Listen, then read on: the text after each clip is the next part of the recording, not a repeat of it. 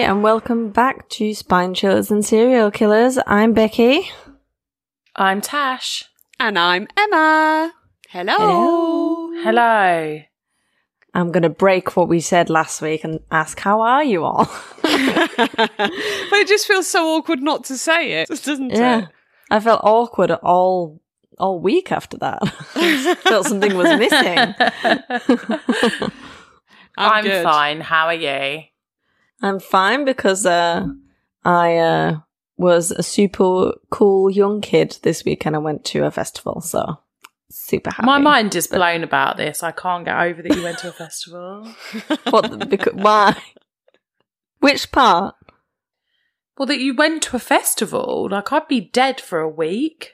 And it's peoply and loud and like oh, it's dirty. The loudness as well. Yeah, I can't deal with loud music. And the drunk people. Drunk people everywhere. I think Becky was a drunk person. Becky was one of them, weren't you, babes? The first night I was rather drunk and slept really, really well. Oh, did you? The good thing about it was, I suppose it depends on the festival, but normally the festivals that I've been to before, the food is absolutely shit. It's disgusting. Yeah. Whereas this time, they'd organised it in a way that there was just a whole one side was full of food trucks. Oh, like a little food court. Yeah, and it was actual food trucks with actual little people's businesses coming in and feeding everyone. So it was all really good food and you had a choice of so much. And France is well known for its food, but actually when you live here, there's often the same. It's either sausage chips, ham chips. Oh, I never get why France is so well known for its food because like some of it is absolutely delicious and like the quality of the produce is immense and like so good. But in terms of like food, it is literally just the same stuff every day. Yeah. Well, often it's one bit of meat and one type of vegetable. That's their food a lot of the time. I think the reason why we don't think they're as good as what their reputation is because we don't have enough money to go to the restaurants where all the good food is. I was going to say, you need to get in those like Michelin star restaurants. Yeah, where you eat three peas and a carrot. But it's a fancy carrot. Ooh. Fancy carrot. That's what I'm going to tell Noel he has next time. You have a fancy carrot. Yeah. So the food was really, really good, which made recovering from my hangover from drinking too much on the Friday a lot easier. Yeah. Yeah, and then it was my friend's turn on Saturday to get really drunk and was publicly sick in front of many people. Listen, are you even at a festival if you're not sick in front of everyone? Yeah, exactly. But we love her. The band that I like the most actually ended up being from Yorkshire, where I used to live. Oh, really? Really close to where I used to live, yeah. So that was cool. And they were... Before I knew that, I thought that they were the best of it was a band called Youngblood, and they were like a punky kind of band, rock band. But it was, it was fun. It was a nice time. Let's not bang on about it too much. You don't need to know how cool I am. Yeah, you're way cooler than me. I was like, I'm seriously jealous, so I'm just going to sulk in bed with my cup of tea. Shall we get back to it? Let's fucking do this, bitches. So, a few shout-outs from our Facebook group. Megan, Ruth and Julie have all got a superfan badge, so thank you for that, ladies. You obviously participate. Shout out. Shout out. You obviously participate lots, so thanks for that. So we also got Yolandi, who gave us a little review on Facebook, and she gave us a really nice review and recommends us to other people, which we are very grateful for. Thank you, Yolandi. Thank you very much. And what else? Oh, Stacey. Stacey posted a link. She posted a link. You know the episode about glitches in the Matrix? Yes. So she posted a link on Facebook about doppelgangers because of the whole bank thing, yeah? It was basically in this article saying that scientists are now saying that people have doppelgangers because there's so many people that systematically there is going to be somebody that has your physique and share some of your DNA because there's so many of us, you know? It's not there's only so far it goes before it starts kind of repeating itself. Which kind of reminded me of characters in The Sims. There's only so many characters you can make in The Sims, and then they start looking alike. Yeah. Yeah, so I didn't like it. No, I don't like that either. No. Thanks, Stacey. Stacey's mum has got it going on. But shout out to your mum. No, Stacey's actually very supportive of my pale legs today. We had a good chat about being a bit gothy in the summer. It's not fun when you get those legs out. People are blinded. No. I fake tan all the way. I've never fake tan in my life. You have to use the same bed sheets and keep washing them, though. You have to sacrifice some of your bed sheets to the fake tan. I mean, I just can't be bothered to shave my legs enough to do that.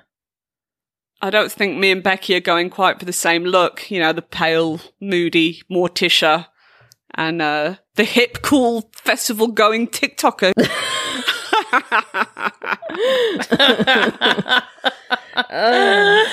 But anyway, thank you to everybody on the Facebook page. We love you. Yes. The light of my life. We do. So, Bex. Yes? Are you ready to bring down the mood with some murder? Oh, is it me first? Yep. Yep. Let's do this. Oh. I was kind of getting comfortable because I was absolutely convinced that it was not me first. Let me read you a story. It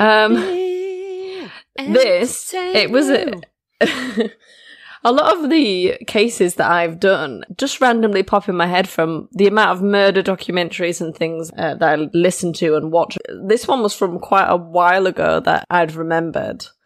I was convinced it was in that TV show called Nightmare Neighbor Next Door. I love shows like that. Yeah. I used to love that one. Yeah. And I watch it a lot on YouTube because I don't have British TV here. So there was a point, I think I must have been when I was pregnant with one of my various children. I was just a bit bored and I watched literally every episode. And I was convinced it was on that programme. God, that would be a nightmare neighbour if it ended up in bloody murder. Yeah, exactly. I think it was a similar show with a similar title. Because when I was watching it, it's always the same. It's like, oh, my neighbour, he moved his plant pot on our property line. and then that's all it is. And it's like, and I said, Nigel, he's put his plant on our property line. And I knew from that moment that it meant, wow. It's just terrible. Yeah, but it is annoying. Oh, the most bored people. You know, nearly all of them are like of retirement age. And some of them absolutely were nightmare neighbours, and then other people were just completely bored. It was a programme very similar. This is a story. So, November 2015, in Wales, Michelle James was cleaning up the communal garden of a flat she was renting. Her neighbour, Sabine, had recently passed away. Michelle had helped look after her while Leigh, we'll call her Leigh, was ill. She was ill for a while and she had actually died of brain cancer at the age of 74. Dear. So it was usually Leigh that would keep the garden in order. So Leigh loved the garden and Michelle decided that after Leigh's passing that she would help keep it clean, keep it tidy. Plus, she knew that in the shed of the garden was a Halloween decoration that she wanted to find and play a trick on one of her other neighbours. After moving things around in the shed, she found the Halloween decoration. And this Halloween decoration was pretty authentic because it was actually a full medical skeleton that her neighbour said that she'd had from when she was a nurse. Was it an actual skeleton? Because I've heard some back in the day they used to be. Yeah, well, that's what she told her neighbours, saying that it is an actual, real skeleton. Ooh. A full medical skeleton. She had that in her shed. That's how you get haunted, okay, guys? Yeah, that's weird. They're not allowed to do that anymore, are they? No, I don't think they are anymore, but I know that back in the day, those skeletons that you'd see, like, hanging up in classrooms and whatnot. They were real. Yeah, They were the real deal. I've told you the poltergeist story, haven't I? Do you know the poltergeist scene when they're in the swimming pool and all the skeletons start coming out of the mud? Yeah. They were actually real skeletons. Oh, yeah. I remember you saying that. Yeah, because it was cheaper to get the real ones and get fake ones, which is messed up. Oh, yes. Oh, I can just see the scene now of all them skeletons bobbing up. So she found it wrapped in plastic. It was very well wrapped. She started pulling off the plastic when she was hit in the face by a strong odour of decomposition. And she looked down and saw that a brown, slimy liquid had started oozing out from the plastic and gone onto her hand. Ugh. That makes me want to gag. Yeah, so out tumbled the hand of... Easy. That's so disgusting. Yeah. We don't know what it is, Tash. It might be melted chocolate. Yeah, that has gone off. Everyone knows that it smells off. like rotting corpse. Yeah. Yeah. So, tumbled out of the plastic was the hand of a rotting corpse.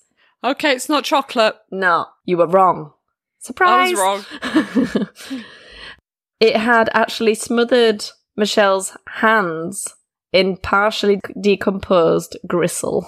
Oh, gristle is going on my bad word list. It's bad word. When I was reading this, I was like, nah, gristle. No, thank you. But you'd never be able to wash that away, would you? Like, that would... Oh, God, that's made me feel really queasy. But it'd forever be in your... In your nose. Yeah. And imagine, though, the word gristle, the next time I get a bit of gristle, I'm going to be like, oh, dead man hand. But also, it'd be like every time you touch your face, you'd remember... Yeah. My stomach's feeling quite... So is mine. Sensitive. Yeah, I'm getting away from the mingingness I've got now. tears in my eyes. Before we start the podcast, we had a quite explicit description of festival toilets, which I'm sure you can all imagine was not pleasant. So that began the stomach feeling a bit that like... didn't make my stomach turn. I mean, it's gross. Oh, that did for me. That did for me. I dry heaved when I saw how disgusting girls are. Absolutely minging. Absolutely gross. And now we're topping it off with a bit of human grizzle. But yeah, a little bit of melting gristle. So, hand covered in gristle, she started screaming and shouting, "It's a dead body, it's a dead body." And she kind of stumbled back because she was on her knees trying to get this skeleton out of the bag. So she ran to her flat and called the police. So that gristle would be all over the phone. Oh, she's washed her hands. Come on, let's just say she's washed her hands. I assume she wiped it on us or something. You've never really washed them enough after you've had dead body on it, have you? Bleach, baby, bleach. So, yeah, well, but then again, I bet it'd cling to your hands just like bleach does. Well, when you clean and if you don't wear gloves, it stays on your hands all day. I love the smell of bleach. I don't like it when I'm trying to sleep and it's on my hands. Anyway, moving on. It always stings the back of my throat. Anyway, I assume like decomposition smell. Don't whisper it, weirdo. Decomposition. Gristle. Decomposition. Gristle. Can I just get this straight? She went in this shed. It's her neighbour's shed. Trying to find a skeleton. It's her neighbour's shed who's died. It's the communal shed. Oh, it's a communal shed. But the decoration she's looking for was her neighbours who died. Yes. It was a few weeks after she passed away. Okay. And it was, she'd mentioned many times that she has this skeleton and she wanted to put it on her sofa and invite another neighbour round and scare him. I mean, that's hysterical. Yeah. So I kind of think I'd be friends with Michelle. Yeah. That's hysterical. But instead of finding said skeleton, she's found gristle. Okay. Yes. She's found a real dead person. So she went and called the police, and it was indeed a dead body, or what was left of it. The police constable, Joy Nichols, told the inquest that she remembered a very strong smell of rotting waste. On the 24th of November 2015, the police began their investigation. At first, they very harshly questioned Michelle about the body, and they questioned her for hours and hours. They thought that Michelle had something to do with it. Michelle protested her innocence, saying that her neighbour that had died had told many of the other neighbours about this skeleton, and that it was a medical skeleton, that it was real. And she even had kept it under her bed at one point when she was round Leigh's house for a cup of tea.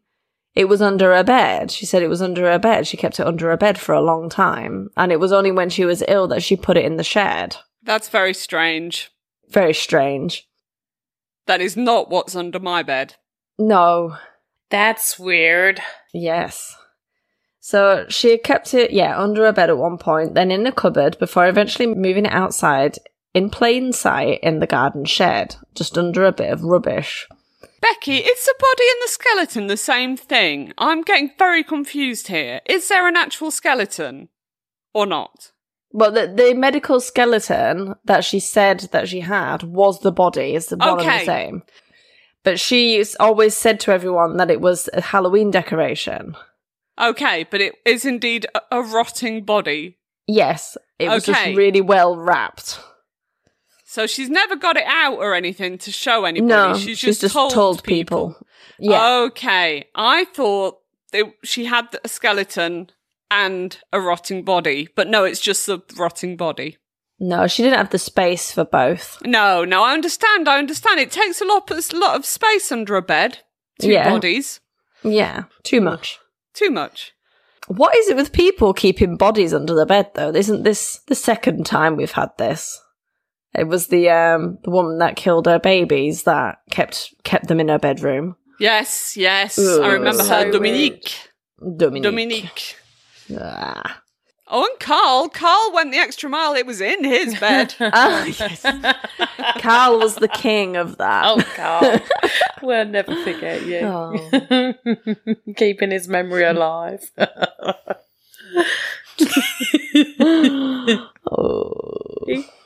He was so weird. It was awful. That story, Emma. Why? One of my faves. Yeah, I think it's my favourite. Yeah. So, under all the wrapping, this body had chemically mummified itself. It had kind of basted in its own juices and mummified itself. What's with all the cooking terms? Basted, grizzle, marinated. He was marinated. He marinated himself for a little bit too long, longer than the 24 hours that was on the recipe. So an autopsy was carried out. The person had died from blunt force trauma to the head and was also wearing Marks and Spencer's pyjamas. Is this a joke? No, still wearing his pyjamas. And they said it was a male. Where was this old lady? Is it Leigh? Yeah. Where's her husband? Well, they were looking into it, but he left in 1997. Did he leave, or was he under her bed? Maybe. Let's get into it. Leigh! This is what the neighbour said straight away. She was like, well, she apparently had a husband at one point, but never when this neighbour had known Leigh. So, yeah. So the police interviewed many people about who the body could be, and they looked into Leigh's life coming up to when they moved to Wales. So Leigh was married to a guy called John, and John and Leigh's romance had lasted nearly 4 decades. Their relationship kindled when Leigh was a 17-year-old nurse, and John was her patient being treated for injuries that he sustained in the Korean War. John at the time was a 28-year-old married man with 2 children. So, he was a dirty dog. And Leigh was a little minx. Yep. It's the uniform, obviously. Yeah. And it was only when Leigh became pregnant that John's first wife threw him out. Oh, God. Fair play. Yep. That'll do it. Drama. Absolutely. Scandal. Mm-hmm. So scandalous. The couple married in 1960. John worked as an accountant while Leigh raised their children. They lived in Britain for nearly half a decade, And then the family just vanished in 1965 because John was facing accusations that he had defrauded his company out of about $6,000. Blimey. He's a dirty dog and a wrong 'un. Yeah, fraud. You get a lot for fraud. It's not something that you need to be caught doing. No. You can get more for fraud than you can for murder. Which is ridiculous, but... This is stupid. It's because it's like rich people's money that you're trying to take instead of just people's lives. Nah. So, prior to their disappearance, people would see that John was burning lots of A4 papers in his garden. Suspicious. That's what Donald Trump should have done. Oops. Yep, just saying. Something's going on with him, isn't it? Yes. When isn't there something going on with Trump, though? No, I just saw briefly on Facebook, but I haven't really looked into it. I think he's been a bit of a naughty boy with some top secret documents from the White House. So naughty. What, things that he'd taken out when he left? Yeah. When he should have just left. Yeah. Not allowed. It's not really a job that you get to take things away from as a president. No, it's not. You're supposed to leave things at work. Yeah. I'm not allowed to take papers home from work. And I don't work in the government. So after the investigation into the fraud, before they disappeared, the detective that was looking into this was pretty sure that all the papers that John was seen to be burning was proof of the fraud that he committed. The Sabines serviced in New Zealand, where they would go on to have 5 children in total. Busy. Busy. So busy. Busy getting jiggy. Yeah. Well, you know, she's still probably got that uniform. Bet she gets that on a Thursday. Their children at the time were aged 2 to 11. But just as swiftly as they fled Britain, the family uprooted once again. This time, however, John and Leigh put all their children in a home. Oh. And just left them. That's not cool. They were abandoned at a nursery in Auckland. Jesus. In Leigh. 1969. I know. I thought, in my head, Lee's this sweet little old lady that had brain cancer and had a horrible time, and it was really sad that she died. No, mate. Lee's a savage. Jesus. And you're not going to like her anymore. It's not going to get any better, because the reason why they abandoned their children is because Leigh wanted to be a model and a singer. I mean, obviously that takes priority over looking after your kids. I just think she probably should have done that before having 5 children. Listen, there's no age to become a model. John can look after the kids, and Leigh can be a singer. You know? I wonder what she sang. Have we got a clip of it? Oh, what's the song? I don't know. Oh, I thought you knew a song that she had sung, but you're literally just trying to think of a song, aren't you? No, I'm trying to think of a song that would go with abandoning your children, but weirdly, there's not a lot of those. No, because it's not really a done thing, generally. Especially No, 5 at a time. You're pushing your luck a bit there. Yeah. And if worse comes to worse, maybe if you didn't have a home, there's other reasons where you'd think, well, the kids would be better in a nursery. Not, they're annoying me, they're a burden, I'm going to put them in a children's home and go and be a star. Sounds like she's going to go and be a star murderer. That's what she's going to go and be. Yeah. They left them so they could go on tour and for Leigh to become a star in Sydney. So she tried to build a career as a singer, but never really took off. It didn't, she never became a model and probably just sang every so often in a bar or something. Well, that was worth leaving your kids behind, wasn't it? Exactly. They kind of moved around New Zealand, Australia, and eventually returned to New Zealand in 1984. So, what's that? So, John had 2 kids previous, didn't he? So he's actually now abandoned 7. Yeah. John gave no shits about no one. John needs to put something at the end of it. Yeah, I agree. He does. Stop spreading that seed. In 1984, they came back to New Zealand, and they abandoned them in 1969. So that's 15 years that they abandoned their children. So the 2-year-old would be 17. It's horrendous. Quick maths. Well done, Bex. Yeah, it's fucking muggy.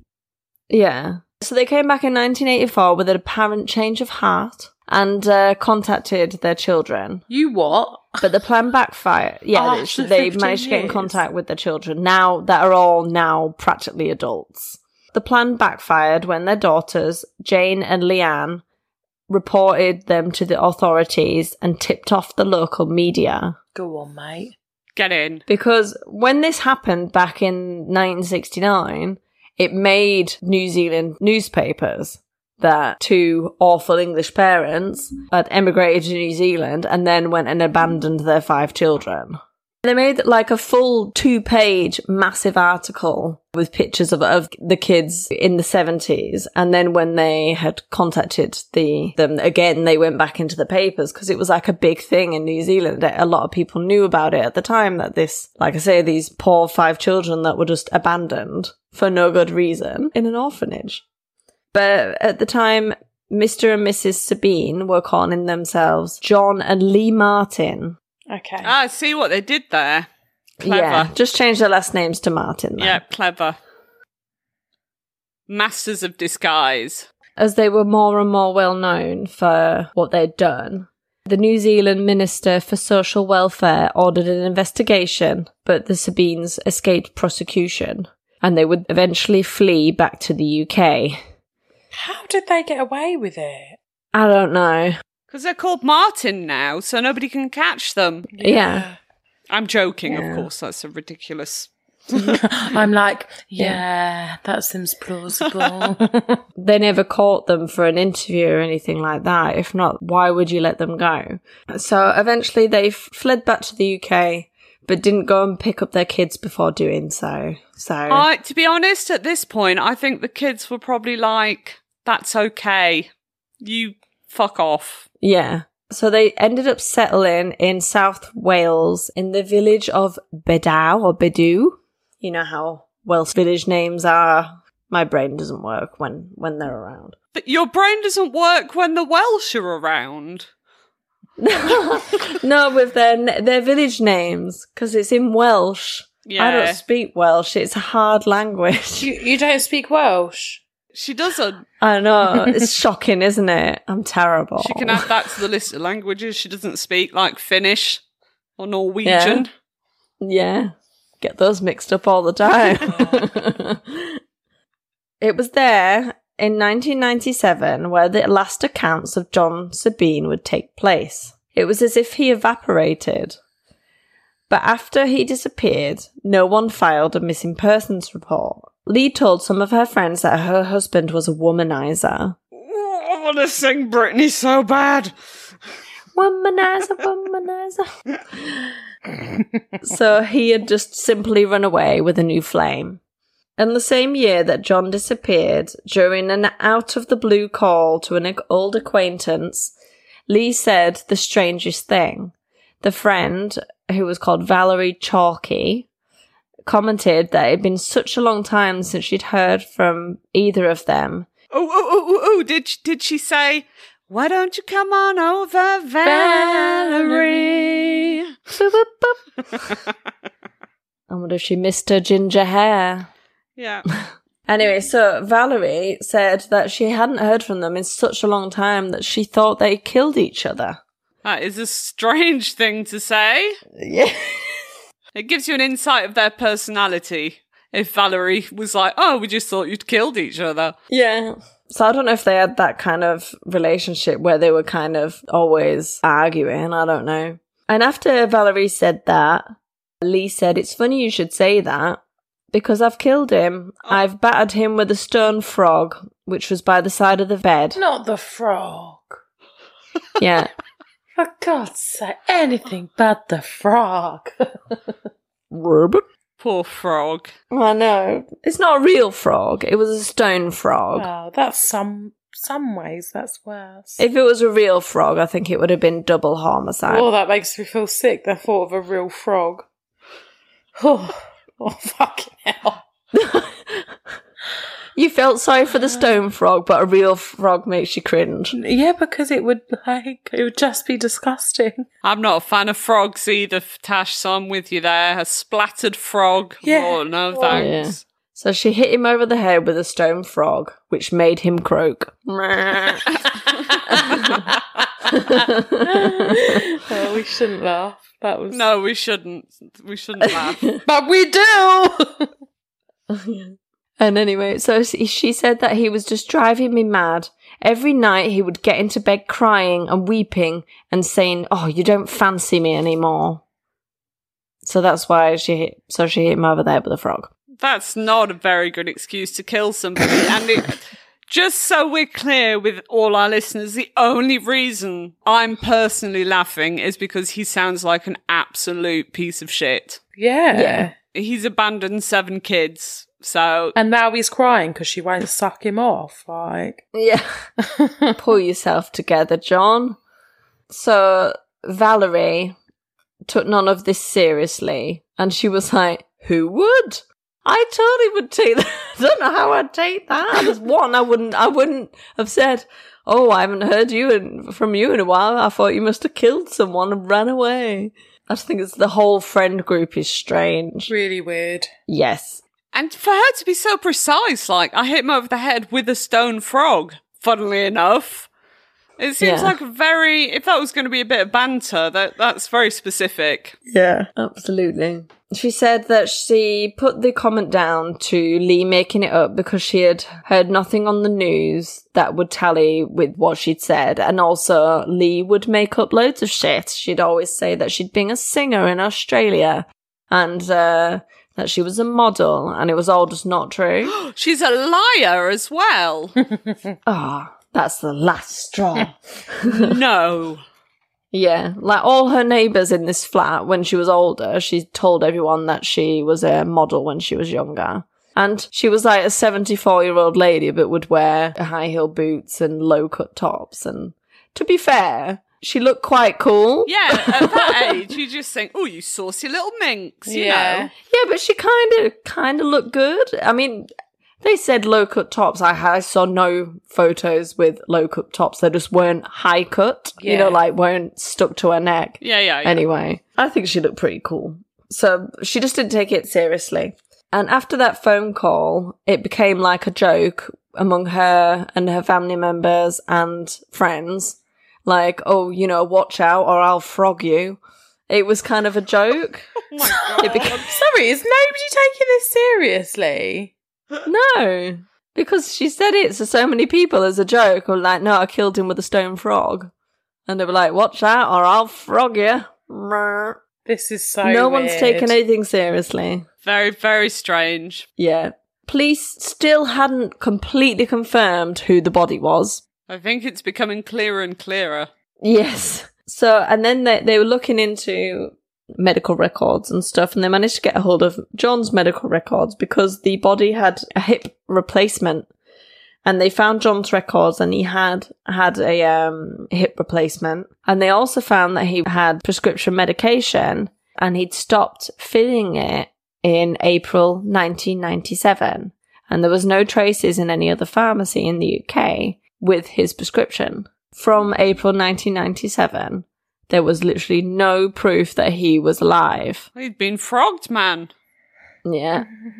Leigh and Sabine was still, like, cashing his military checks. So she basically was still living off his benefits for all that time. Leanne. I also think that was in 1997, and this happened, and then she died in 2015. I was kind of thinking, maybe, don't they check things every now and again? Apparently not. Unless she just forged his signature. It was one of those sign this if you're still alive papers. I mean, I think we can all agree that Leanne is not a very nice person. She wouldn't have any scruples in forging a signature or two, would she? No. That's the least of her issues, I think. No, that's where she draws the line. I'm not forging a signature. I'm not that type of person. Abandon my children, absolutely. But not forgery. It sounds like, to be fair, that her children are well out of it. Yeah, I agree. Yeah. They tracked down John Sabine's son in New Zealand and asked him for a DNA test. The results would come back positive, and he was, in fact, John Sabine. Bloody hell. But the police still didn't have a murder weapon. It's the frog! Yes. They had looked everywhere in the apartment and in her stuff and in the shed and couldn't find anything that looked like a stone frog. And that's when they were interviewing people again. especially the people that were closer to her when she was really poorly, that Leigh had started to give things away to friends before she died. Oh no, who did she give the frog to? Yep. So remembering what witnesses had said about the frog, they asked her friends if they'd been given anything by Leigh. Oh no. One of the friends came forward and said, yes, she'd given me some things, just come and have a look. And so police went over to their house, and as they went through the door, they saw a stone frog being used as a doorstop. Oh God. And they were like, that's it. They asked where they got the frog from, and they said, yeah, that's one of the things that Leigh had given us. So they took it as evidence, and they were very doubtful that they'd find anything on the frog because it'd been so long and in multiple people's houses. Yeah. But because a stone frog isn't something that you wipe down very often, there actually was traces of blood and DNA that was matched to John's. It was, surprise, surprise, it was Leigh that killed John. And effectively, she had actually committed the perfect murder because she died and never got caught. And yet she fessed up to everybody. I mean, it was common knowledge. Yeah. When you think of the perfect murder, you think of someone that murders someone and then cleans it up. There's no evidence. There was so much evidence. And she told people blank in the face, yeah, I've killed my husband with a frog and there's a skeleton under my bed. So, and they still didn't get caught. She's an old lady. You just think, oh, isn't she quirky? I think that was in 1997. She died in 2015. Okay, so yeah, she wasn't that. She wasn't that old. She was, what, in her 50s probably? Maybe they just thought she was a bit mental. I mean, obviously was. Yeah, apparently she was very up and down with her moods and, you know, would be a bit disruptive sometimes with their neighbours. And I think that's why I thought it was something to do with Nightmare Neighbours Next Door, because on the documentary that I had originally watched, they presented it as that type of program at first, this problem with these neighbours, and she was a bit weird and she was up and down with her humour. And yeah, and then it ended up being a body in the backyard. That's madness. In a bag. That's mental. That's the story of Leanne Sabine and the murder of John Sabine. Well, thank you very much. And the abandonment of 7 children. I really enjoyed that story, and I don't feel bad that I laughed about it because they sound horrible. Yeah, they weren't. Yeah. Nice Well, the real victims here are the kids because they all got left. And obviously John didn't deserve to die, even though he did sound like a bit of a shitbag as well. No, nobody deserves to die, but if they did, possibly abandoning kids would be a good motive for me. Yeah. At least they abandoned them and didn't do anything worse to them. I mean, as I said, yeah, I think the kids are probably well out of it, but still. I think I've read a lot of articles. I didn't put a lot in about the kids because I just think I'm not going to put their names in this. Oh, we don't need to know. We don't need to know that. But they obviously felt very abandoned. But when it got to the point where they found out that their father was dead, that they didn't really feel anything because he'd abandoned them. Well, yeah, that's understandable, isn't it? 100%. Yeah. So, yeah. Yeah. He got frogged. Parents of the Year. If you ever think that you're not doing the best job, think back to them. You are. I often say to my children when they're not behaving that I'm going to put them in the bin. I never actually do put them in the bin, though. But I say to them, I say to my husband when he says something stupid, I'm like, oh, get in the bin. Oh, dear me. No, I really enjoyed that. As much as one can enjoy murder. So quite a lot then. Yes. Oh, he was in his Marks and Sparks PJs. Bless him. I just imagined them to be, you know, like that movie, The Santa Claus, and he's got them satiny red pyjamas. Oh, I was imagining like the plaid ones. Yeah, same. Know? That's what I'm imagining. Like the flannel pyjamas. Flannel ones. Yeah. Ah. I was going for sexy satin. Slide off the bed. Sexy. Yeah. Sexy satin. Yeah, it'd probably be more like what you're talking about then. But I'm going to keep the satin in my head. Okay. Okay, from all that fraud, he could afford it. Marks and Spencer's pyjamas. Yeah, that's the end of the story. That's where it kind of stops because no arrests were made as she'd completely gotten away with it. Yeah, well, of course, she died. Yep. Yeah. And there we are. Mental. Lied about everything else, but told the truth about killing her husband and still got away with it. Yeah, but it's hiding in plain sight, isn't it? Yeah, I think that's what she was doing. She hid the body in plain sight as well. It was under her bed, Rex. I mean, it is kind of hidden. Yeah, but then she put it in the communal shed where anyone could have got it. And they did eventually. Ugh. Yeah.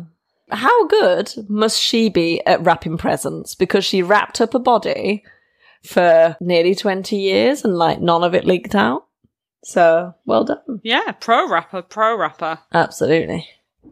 Do you want part 2 of the Sallie series? Yeah. I really, really do. Okay, so the Sallie House part 2. I'm looking forward to this. I really enjoyed the start of it last week. Yeah, so did I. I am relying on you two remembering the story from last week. Well, that's not kind, is it?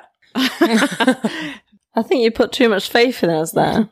Yeah, I know. Hopefully it'll come back to you as I start, yeah? Oh, no, fine. No, yeah. So the Pickmans had just received 2 phone calls that had both said that the little spirit's name was Sallie. Do you remember that? I do. So the pair were in disbelief at this coincidence and stayed up most of the evening talking about it until finally deciding to go to bed. As they went up the stairs, Tony stopped and had a weird expression on his face. He pointed out to Deborah that a photo of the family was now hanging upside down. Now here, as we will see throughout this story, the couple have very different reactions.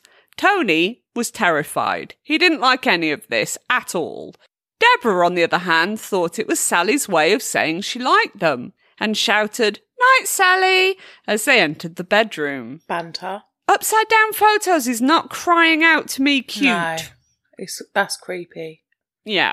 So I've got to admit, I'm more with Tony on this one, but in Deborah's defence, she had just had a baby and was probably bursting with maternal instinct. Maybe she thought that Sallie needed a mum, someone to protect her and look after her. Who knows? Yeah. So the day after was once more calm and uneventful, until George, Tony's younger brother, popped by around 5 p.m. to see the baby. This is something he did often, as he only lived next door. Tony began explaining everything that had happened over the last few days. George was terrified, just as terrified as Tony at the thought of it all, and he took a while to accept that Tony wasn't trying to be funny, but was deadly serious. To show how serious he was, he grabbed a camera and pointed it at the beanbag bear by the TV and shouted, "Sallie, if you're here, smile for the camera," and started taking photos. As he began snapping away, George shouted, "Oh my God, it moved! I saw it move." The bear had in fact once more turned around and was now facing the wall. Both guys, completely terrified, started to run upstairs to tell Deborah, who was just chilling in her bedroom.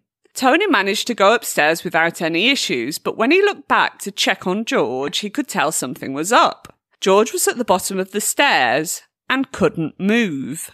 He was struggling to breathe. This lasted a short while, but much longer than George would have liked, I'm sure. He eventually managed to move his legs and join Tony upstairs. His face was white as a sheet. He said he felt a cold blast go straight through him. He just couldn't move a muscle after that. They ran into Deborah's room to explain all that had just occurred. Deborah remained calm. She could tell George was in a state of shock. It was decided that they should all pack up the baby's stuff and go over to Tony's parents.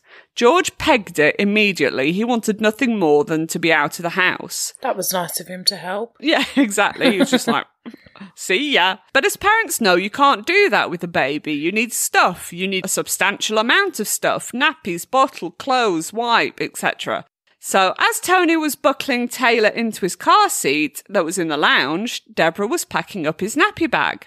Taylor had picked up on everyone's state of panic and was now crying and upset. No. Yeah, bless him. It was then that Tony suddenly shouted out, "Ow! Something just bit me." What? Deborah too had sensed a cold thing go through her body, but ignored it to see what had happened to Tony. He said it was okay and it was probably just a bug that had got stuck in his clothes. And so the family left. Once at Tony's parents' house, the two men started telling their parents what had just occurred. It was then that Deborah remembered Tony being bitten by something. So she asked to have a look just to check all was okay. To her horror, she saw 3 massive scratches down his back. Now frightened at the knowledge that the cute little girl ghost could do this, Deborah took a photo of Tony's back, but then realised, of course, that this could not be used as proof that a ghost had done it. Then she started getting angry. How dare Sallie hurt her husband in their own house? She decided it was probably best to give Barbara, the psychic, a call, as she had initially said that the ghost meant no harm, and what was on Tony's back seriously suggested harm. Yeah. Well, yeah, but Barbara once again said Sallie had just been picking up on everyone's panic, and because Taylor was crying, she probably thought Tony was hurting him. It was nothing but a mix-up, and again assured the family that the ghost was harmless. I kind of hate to differ. Barbara said they needed to go home and have it out with Sallie. Tell her that scratching was unacceptable and punish her. How do you punish a ghost? I have no idea, but those were the instructions given. Barbara then said, or if she's really bothering you, there are ways we could get her to move on, with house blessings or even have her exorcised. Deborah didn't like those options, bizarrely, and decided to go home and chat with the little girl. Tony wanted no part in talking to the ghost. Again, he was scared and not impressed by the haunting at all. Deborah said it's fine and that she would do it. Typical. So once back at home, Deborah called Sallie into the living room and told her they were very angry with her. Hurting Tony was very bad, and that if she wanted to stay, she would have to abide by the rules. No hurting anyone, no waking the baby, no making creepy teddy circles, and most of all, she needed to realise that Taylor was their baby and not hers, and that they would never hurt him, and she needed to let them look after him how they deemed fit. The couple looked at each other, not knowing if Sallie was in the room or not. It was then that Tony noticed the cats, all lined up, looking at something intensely. They were looking up at the ceiling fan, which had 2 little balls on it.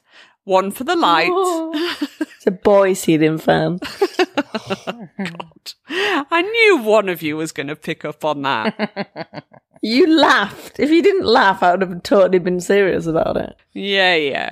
I have the sense of humour of a 12-year-old boy. Yeah, well, that's why I laughed, because I knew you were going to pick up on it. So there's these 2 balls on this light, one for the light and one for the fan. Yeah, you with me? Yeah. With you. So the balls were swaying. Oi, oi.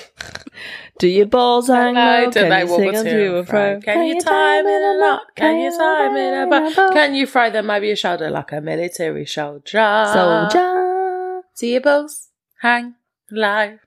Ceiling fan. Click. Were you not impressed? Yeah, no, it was beautiful. I stopped singing at one point and gave Tash her moment. Yeah. I was so stunned by the beauty of your voices that I've now no idea where I am in the story. So the balls were swaying and the cats' heads were all moving in rhythm as they watched them sway. Yeah. The thing is, I didn't even think about how funny you'd find this when I was writing it. I've calmed myself. It's fine. I've got over it now. I haven't calmed myself. So the 2 balls would sway and then just stop, and then sway again, and then just stopped abruptly. I've seen that before. Oh, fuck's sake. I'm familiar with the way that they're moving right now. Did they spin around like a helicopter at one point? No, they're just swaying. So a completely unnatural way to move. So the couple took this as a sign that Sallie was indeed in the room with them. At this point, the phone rings and it's Barbara. She said she's had a think about their previous conversation and would actually really like to come and visit the house herself. She'd be coming to Kansas in the next few days and would it be okay to pop by? Deborah agreed straight away without even asking Tony and hung up the phone. She returned to the living room and told Sallie there's a very special lady coming to see you soon to help everyone get along better and live together in peace. Deborah liked the idea of being able to communicate with Sallie, so that night she left Sallie some paper and crayons out and said if she wanted to draw or write anything, she could help herself. Deborah then wrote a little question on the paper asking, "How old are you, Sally?" The couple then went to bed with Taylor. The crayons and paper remained untouched the next morning. Rude. Well, she was disappointed about it, but she thought it's best to keep leaving them out just in case. The next few days passed without anything overly eventful happening, and then arrived the day that Barbara was to come and visit them. Deborah tidied up the house and thought a quick chat with her neighbour might bring a little more insight to what was going on, as they had known the previous tenants. She popped over with Taylor and started chatting about general stuff. She then carefully swayed the conversation towards perhaps something odd happening in their house. Her neighbour said she didn't really remember the previous owners saying anything about it, and so the conversation quickly diverted back to the baby. Her neighbour asked if they always left the light on for him all night. She said that her and her husband were often up late and again up early in the mornings, and they noticed the nursery light is always on. Deborah was confused at this as the baby still slept in their room, and she said that they must be seeing the hallway light that they do sometimes leave on. But her neighbour was adamant that it was the ceiling light in the nursery. She added, even when you're all out of the house, it's left on. Oh. Yeah. So Tony arrived home about 3 p.m. and soon after George appeared, he was curious about seeing the psychic, and he just so happened to turn up with a bag of laundry. He went to stick his washing on, and in doing so, he walked past the downstairs loo, where 2 candles were burning. He asked Deborah why she had lit the candles. She hadn't. All the candles in the house were purely decorative, and she never actually lit them. She went and blew them out, and it was obvious they hadn't been burning for very long, and no one had been in there or out of the other person's sight. So it was now apparent that not only could little Sallie make things move, she could also start fires. Yeah, no one wants that, do they? Oh, God. Barbara arrived and very soon picked up on Sallie. She was a little shy at first, but soon started chatting. She said she didn't like Deborah being so bossy with her. There were too many rules, and she had trouble remembering them all. This all being said by the psychic with a little girl's voice. No, thank you. Yeah, that's not a bit me. Ugh. Ugh. Barbara picked up on the corner in the nursery where Sallie would usually hang around, and it was decided that it might be nice to give her a few things of her own in that corner that were just for her. When asked if her name was Sallie, the spirit replied, "Yeah, that's okay." Almost as if it wasn't her name, but as that's the name that the previous tenant's daughter had given her, she just accepted it as her own. She also said that she was 7 years old. Deborah mentioned her concern about the candles being lit and Tony getting scratched, but again, the psychic just said these were the antics of a little girl trying to get noticed. Now, as a mother of 2 little girls, I can honestly say there's a lot of weird shit my kids have done for attention, but starting fires and physically attacking us is not one of them. Yeah. I mean... No, Tash? Start some fires in your house? There was a birthday cake incident, but... That you're not going to go into. No, 'cause it was a very sad day. The thing is, though, kids and saying, "Oh, I can start fires." Oh, they love to light a candle, don't they? Yeah. But anyway, this is what the psychic said, and it was accepted by the Pickmans. Barbara stayed a while, just generally chatting, and then she was on her way. Deborah felt a lot more at ease knowing that no harm was intended, even though she couldn't help thinking, what if Sallie starts a fire while we're asleep or whilst we're out? But somehow she put that thought to one side. How? I have no idea. No, I would be concerned about that too. Well, I'd be packing my bags. Yeah. But she did, and she embraced the idea of her new adopted daughter. Tony stayed quiet, but was probably thinking, what the actual fuck is going on here? I could just see him there reading his paper, just doing that dad thing where they raise their eyebrows and then put the paper back up. Just like, oh my God, for fuck's sake. After talking about what had just happened, Deborah and Tony went up to bed with the baby. Deborah checked the nursery quickly, and there she noticed on the notepad under her note saying, "Hi Sally, how old are you?" was written in crayon, 7 like. 7 what? 7 like. So she's like, oh, 7 like 7? Yeah. Is that what she's saying? Pretty much. Like 7-ish kind of thing. Oh. Okay. Like 7, but not really. 7 in alive years. Yeah? Oh, well, God knows. I don't know. She just wrote 7 like. Deborah started making Sally a little box full of stuff for her to play with. There were dolls, jewellery, dress-up items, and even a brand new baby doll that Deborah had bought just for her, and had even wrapped up all nicely. She placed all of Sally's things in a corner of the nursery. The gift remained untouched for a few days. So much so that Deborah began thinking, had they actually got a ghost in their house? Or if they had it decided to move elsewhere? This thought very soon left her mind, as one day as she was passing the nursery, she checked in, as she always did, and was amazed at what she saw. The brand new baby doll was now in the crib. But the most amazing part was that the gift-wrapped box still remained intact, unopened, untorn, and yet the baby doll was out, and obviously been played with by something. Well, that's horrendous, isn't it? Ooh. So Sally can teleport things out of other things.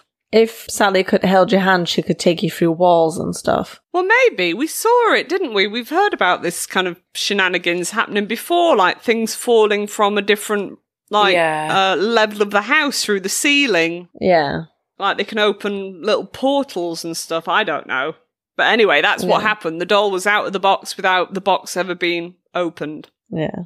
Way better than Casper. Casper couldn't take you through walls. You had to go downstairs. I used to proper fancy Casper when I was young. Who fucking didn't? Oh, what an angel face. Honestly, what sort? Oh, I wonder what he looks like now. I'm going to Google that. So another day, Deborah was in the kitchen when suddenly she heard a kerfuffle. And she looked round to see most of her clean baby bottles all over the floor. Annoyed, she said, "Oh, Sally, if you want a baby bottle for your doll, there is a toy one in your box." Deborah went upstairs to show her where it was, and to her surprise, there was the toy bottle with the doll in the crib, plus an extra real one that she had just pinched from the kitchen. Okay. Now, as much as Deborah had bonded with the little girl, others in the family were experiencing things that weren't so pleasant. Tony's brother George was around one day and snoozing on the sofa. He was awoken by a large thump on his chest. He assumed in his sleepy state that it was one of the cats. But when he went to grab the cat and chuck it on the floor, he grabbed something entirely different. Ooh. Was it the fan's balls? Fuck's sake. Sorry, I just got that. I'm like... He opened his eyes and found himself face to face with the beanbag teddy bear. And no one else was around, so there's no possibility of this being a spooky prank. The bear must have been levitating above him and then dropped suddenly. That's weird. Just a bit. Na, na, na, na, na, na, na. More candles were found lit, little tea lights found to have been burning for at least half an hour, judging by the wax formations. Fire hazard. Sorry, but who... Excuse me, but judging by the wax level, that means it's been doing at least 30 minutes. That's really tickled me.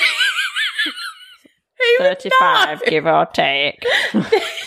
The only candles that you can possibly know how long it would be burning for is, those Advent candles you get at Christmas.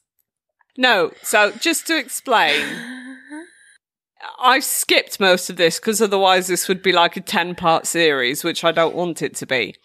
Every time something weird happens, they try and reproduce it. So if she finds that a candle's being lit, she then gets a candle and lights it and times it to see how long it takes for the candle that she lit to look like the one that the ghost lit. Okay. That's how so you should have led with that, because I just... Well, I can't keep all the details in, but no, they, that's they fine. do... I'm sorry. That just really tickled me. I'm sorry. That's fine. You be tickled, my sweet. It's like with the teddy bear, they know kind of what height it was dropped as because bless him, poor George laid there while they dropped this teddy bear on him from different heights to kind of figure out how much it was levitating. Okay. Oh. Okay. Bless him. Poor old George. Poor George. At least they're kind of like investigating and looking into it. No, I like their commitment. Yeah, they're trying to understand what's going on, and debunk stuff when they can, which is, it makes it more believable. Yeah. I'm just leaving all the details out because otherwise it'd be far too long. Yeah. Yeah. Okay. So other decorative candles that they'd still got the plastic wrapping on them to protect them from the dust were found with the plastic wrapping singed in places. Like if you hold the lighter up to the plastic, it doesn't catch fire, but it kind of crinkles. Melts away, doesn't it? So they found this kind of marking on the candles, on the plastic around the candles, like it had been grabbed by little hands. So 4 singe marks on one side and a larger one at the back. Oh. Yeah. So she's got burny hands. One of the family's cats, just a young kitten, started acting extremely oddly. It would scoot around the house as if in a constant state of panic. And when it would eventually settle on Deborah or Tony's knee, it seemed to fall asleep in complete exhaustion, just like, oh, thank God, safe kind of thing. Yeah. Bless it. It also appeared it wasn't eating and it was becoming really thin. So they thought that perhaps the other cats were not letting it get to the food. But when Deborah observed the behaviour of the other cats, they didn't give a shit about the kitten, and the kitten ate without any issues at all. Although, with Deborah there watching, it was gobbling its food down as if it had been starving. Deborah said out loud, "You mustn't scare the kitten, Sallie. He's only a baby like Taylor. You leave him alone." On one particular occasion, Tony's mother was coming over to help the couple do some wallpapering. Nice. Taylor was fast asleep in the crib downstairs with his grandma. Now, Tony's mum did not like Sallie at all and would keep asking for them to get her exorcised out of the house. She'd even threatened that one day, when they were out, she'd come over with a priest and get rid of Sallie once and for all. Deborah hated the thought, but decided it best not to get in an argument over it. So there they all are, wallpapering, and suddenly the baby, who was in a deep sleep, screamed out in pain and started sobbing uncontrollably. His grandma picked him up and shouted, "Sallie, if you hurt this baby, I will smack your bottom." Deborah thought it was quite funny that her mother-in-law was telling off the ghost. Tony arrived to take over and went to calm the baby down on the settee. His mother followed behind when suddenly an oil lamp, a box of tissues and some other bits that were on a nearby table flew across the room towards Tony's mother. That's apparently what Sallie thought about being told off. Well, there you go. Now, I don't know what you guys think about this, but I can see that Deborah's attitude towards all of this is really strange. Like, your baby's just been crying out in pain and you're thinking it's funny that your mother-in-law's telling off the ghost. Deborah seems almost overly protective of Sallie and doesn't seem to see the aggressive nature of the happenings that everybody else is seeing. Terrifying a kitten, hurting the baby, throwing stuff at the grandma, waking up George by winding him with a teddy bear. Doesn't seem cute and harmless to me, but in Deborah's eyes, that's all it is. It's just harmless child's play. It's not though, is it? It's a bit more sinister than that. I'm getting quite sinister vibes, and Deborah's just like, la-di-da-di-da, I've got a ghost daughter. It's just weird. When you read the book, you really get the feeling that she's mothering this child. She even tells Sallie that she can come in bed with her to cuddle, and she says she feels her coldness on her arm and upper body as if the little girl was snuggling in. Weird, right? Okay. Yeah, that's really weird. I mean, this is just my opinion on how I feel Deborah's feelings towards this little spirit might not be entirely normal. Sallie did try and redeem herself after being quiet for a while as she had been told off for her bad behaviour. One day when Deborah was at work, her maternity leave had ended and Tony was working night shift, so he was alone during the day and often did some of the house chores when he wasn't sleeping. On this particular day, Tony noticed a basket of wet laundry in front of the dryer. So he picked it up in a bundle and put it on a 90-minute dry cycle. He heard a loud thudding coming from the dryer, but just assumed it was a pair of tennis shoes. It was loud and annoying, so he turned on the stereo. Sallie turned it off again. He turned it back on again. But Sallie once again turned it off. After this back and forth went on for a while, he abandoned the stereo idea and started hoovering, but the hoover did the same thing. He turned it on, Sallie turned it off. This continued until his annoyance got too much and he shouted, "God damn it, Sallie, stop it!" Sallie did as she was told and stopped. When Deborah got home that evening, Tony told her how much of a nuisance Sallie had been and that she needed to have a word with her. Tony tried to avoid any interaction with her at all, as he wasn't sold on the whole cute little ghost theory. Deborah went to empty the dryer and noticed that the clothes were coming out stained, an odd brownish red colour. She couldn't tell where it could be from. It didn't look like pen ink. And then, as she went for the last load of clothes, she screamed, "Oh no, oh no, no, no," as she realised what had happened. One of their cats had been in the dryer when Tony had loaded it up. Oh, no. He hadn't paid attention, but it appears Sallie had spent her time trying to get him to notice the thudding. Oh. But of course, he just thought she was being annoying. The poor cat was very dead, and Tony was mortified by his mistake. That's awful. It is.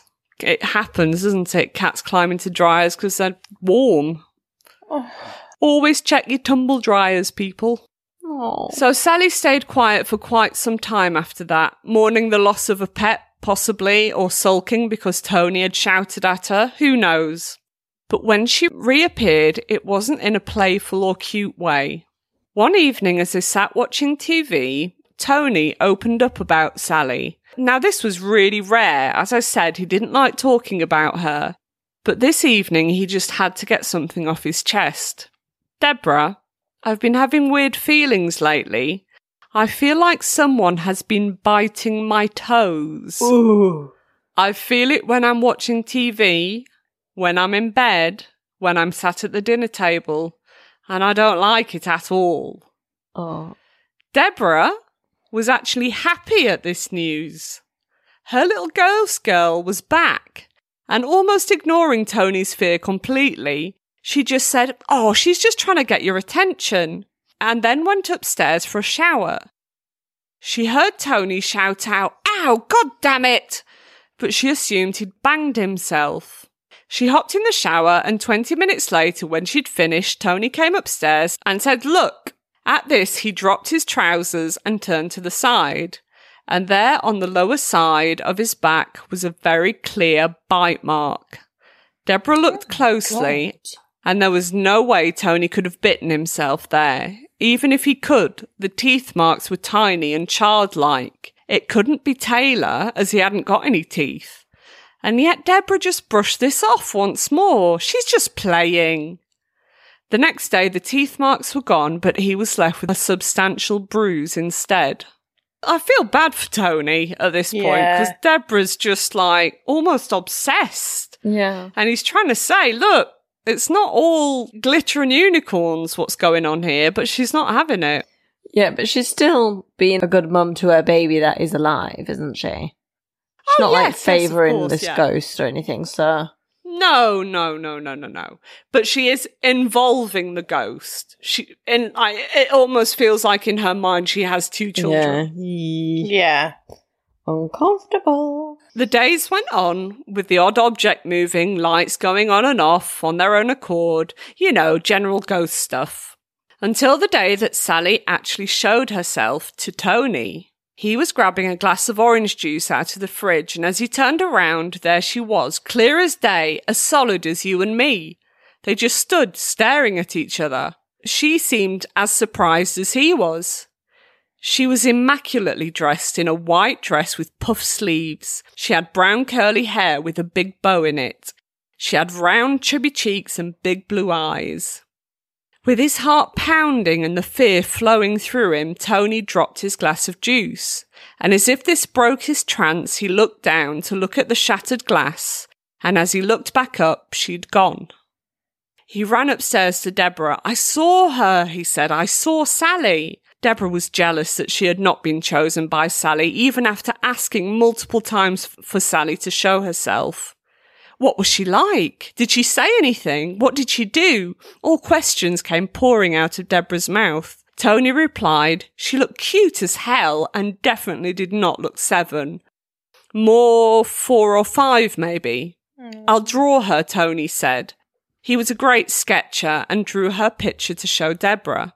Deborah then framed the picture and hung it on the wall with the other family pictures so that Sallie felt included. One thing was for sure, Sallie did not look like a little girl who would bite, throw things around, hurt anyone, or enjoy scaring kittens, which leads to the question, if it wasn't Sallie, then who was it? And that's where I'm going to leave you for this week. Oh my God, Emma! No. Or if it isn't Sallie, then I'm kind of glad. I'm kind of glad that there is a happy, nice child there, but not so good if there's an evil one there as well. We'll find out. I mean, I don't know much more than you guys as I'm reading the book as the weeks go by. So yeah, who knows? Who knows? I'm excited to find out the next part. Tune in next week for the next episode of the Hard Sallie House.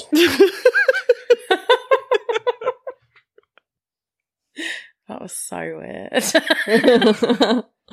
So we're going to add a new little segment to the podcast that we're going to do at the end of the podcast each week from now on. We need to give credit for this idea to JT, who's from the Brew Crime podcast, who are quickly becoming our new podcaster besties.